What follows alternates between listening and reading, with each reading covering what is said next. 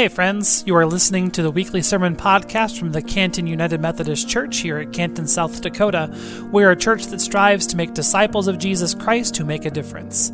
My name is Pastor Clay Lundberg, and I had the opportunity this week to spend the weekend in my hometown of Gregory, South Dakota, hunting pheasants with my family. I was honored to have Eric Stearns, our congregation's lay leader, step into the pulpit for me. In this week's message, Eric did some great work on 2 Timothy and helped us think about what an elevator pitch for the gospel could sound like and why sharing our faith is important. And now let's go ahead and give our attention to God's Word and Eric's message. Our message comes from 2 Timothy, chapter 3, verse 14 through chapter 4, verse 5. And I'm reading from the Good News version this morning in your pew, and that's on page 289 if you want to follow along. But as for you, continue in the truths that you were taught and firmly believe. You know who your teachers were, and you remember that ever since you were a child you have known the Holy Scriptures, which are able to give you the wisdom and that leads to salvation through the faith in Jesus Christ. All Scripture is inspired by God and is useful for teaching the truth, rebuking error, correcting faults, and giving instruction for right living, so that the person who serves God may be fully qualified and equipped to do every kind of good deed. In the presence of God and of Christ Jesus, who will judge the living and the dead, and because he is coming to rule as king, I solemnly urge you to preach the message, to insist upon proclaiming it, whether the time is right or not, to convince, reproach, and encourage as you teach with all patience. The time will come when people will not listen to sound doctrine, but will follow their own desires, and will collect for themselves more and more teachers who will tell them what they are itching to hear. They will turn away from listening to the truth and give their attention to legends. But you must keep control of yourself in all circumstances, endure suffering, do the work of a preacher of the good news, and perform your whole duty as a servant of God. Let us pray. May the words of my mouth and the meditations of our hearts be acceptable to you, O God, our strength and our Redeemer. Amen. This morning, I want to talk to you about the elevator pitch. The idea of the elevator pitch is that you are in an elevator with a potential business client, and your goal is to convince them that they want what you are selling. The key to an elevator pitch is you have a short duration, 60 seconds or less, that require you to develop the pitch around the most important things about your business, service, or product. There's no time for fluff or extras. The elevator pitch should answer at least these following questions: who you are, where you work, who you serve, and why should this person buy into your product. In our reading this morning in chapter 4, verse 3, Paul says to Timothy, "For the time is coming when people will not put up with sound doctrine, but having itching ears, they will accumulate for themselves teachers to suit their own desires." Boy, does that sound like our world today. More and more people prioritize other things above faith in Jesus Christ. To some people, a faith in Jesus isn't necessary because they feel their life is already good enough, or they are just so busy and don't have time for adding another thing. To others, they are afraid of what a faith in Jesus would mean for them and what they would have to give up. And some others, a faith in Jesus is something they have never really heard before and would be completely different than anything they have ever known. So what happens when a non-believer or someone on the fence asks us why we are a Christian? How do we respond? Do we respond with fear or confidence? Do we have the guts to tell how we really feel and what our faith really means to us? What do we say in those situations? If you think about it, there's a lot riding on this conversation. You're trying to convince someone who prioritizes other things that a faith in Jesus is more valuable. To us, the facts seem obvious, but others may need more convincing. This is where I believe a strong elevator pitch about our faith can come in handy. An elevator pitch about our faith needs to answer a lot of the same questions as an elevator pitch about our business. So let's step through those again and apply them to our faith. Who we are seems pretty obvious. Where we work. This doesn't need to only be our physical location of the church. But here you could talk about the places that you volunteer or the different places where you feel God's presence. Who do you serve? Let's think about that one a little bit. Who do we serve as Christians? Ultimately, the answer to this question needs to be Jesus, right? We show that we are serving Jesus by serving others. Explaining how that works in an elevator pitch can be tough, but is one of the keys to our faith. And I think the most important question, why should this person buy our product? Why should this person follow Jesus? That why question, why do we spend our time worshiping a God that you cannot see? Why do we spend our time in church on Sunday morning when we could be sleeping in?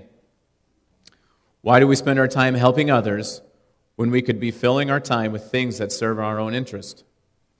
This is probably the hardest question to answer,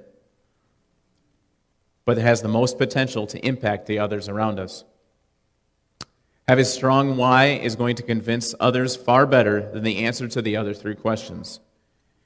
If we can describe our why with passion and conviction, we'll have a far greater impact than if we are nonchalant about our why.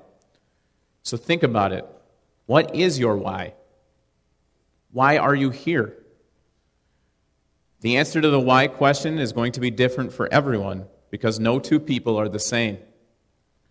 No one has the same faith experiences, but if we can share our why with others with passion and it is based in truth, I think you can intrigue people to the point that they want to know more. A 60-second pitch about our faith seems awfully short, and there is so much more to our faith than what can fit into 60 seconds.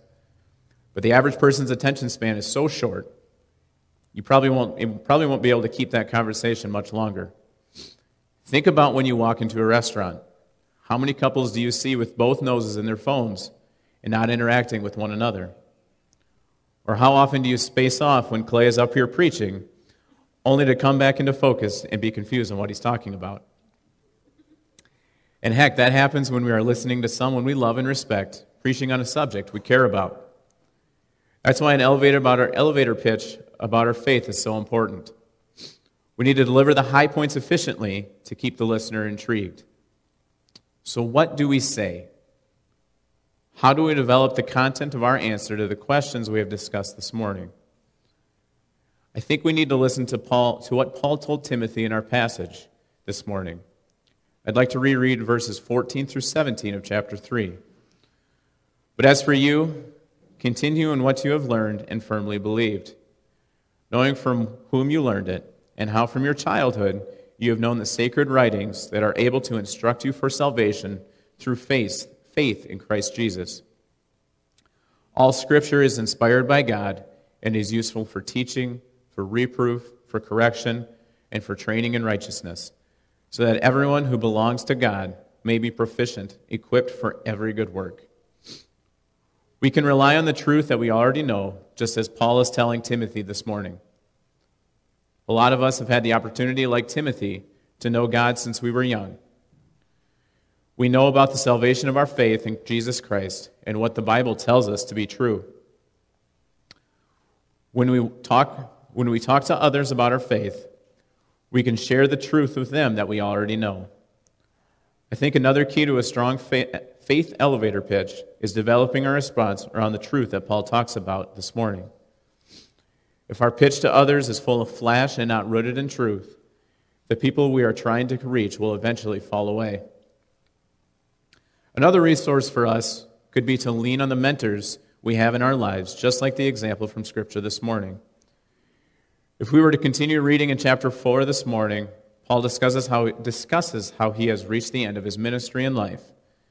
Our passage this morning reads as a mentor delivering his final instructions to his mentee before he passes away. We have the luxury of being a part of a great community of faith with people that we can lean on to help us with our walk and to reach others. Our church motto is that we are a church who strives to make disciples of Jesus Christ who make a difference.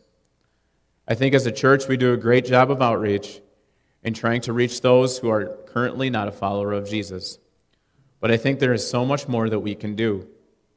I pray that we can all find the strength to have those personal conversations with others and be able to effectively explain why we are part of this faith community. It won't be easy, and there will be people who just don't want to hear it. Like Paul says to Timothy in chapter 4, verse 5 this morning, "As for you, always be sober, endure suffering, do the work of an evangelist, carry out your ministry fully."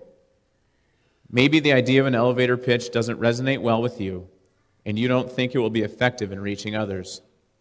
But what I do hope is that it gets you to think about how you can reach out to others and make more disciples of Jesus Christ who make a difference. Let us pray. Dear God, often we struggle to reach others outside of our faith. The conversations are hard and we often don't know what to say. Give us the wisdom and knowledge to make an impact on others and to show them who you are and why we follow you. May we speak to others about our faith with conviction and show them the love that you have given us. In your name we pray. Amen. Thanks for listening to this week's sermon from the Canton United Methodist Church. Join us in person or online at 10 o'clock every Sunday morning for worship. And now go in peace and serve the Lord. I want to encourage you after the message to head over to our YouTube channel and click the subscribe button. Over on YouTube, you will find videos of our entire worship service, a video cast of our weekly Cut for Time conversation with Pastor Clay and Eric, songs from our praise band One Way Up, and a bunch of other great things as well. Just search for Canton United Methodist Church. It would mean a lot to have you subscribe.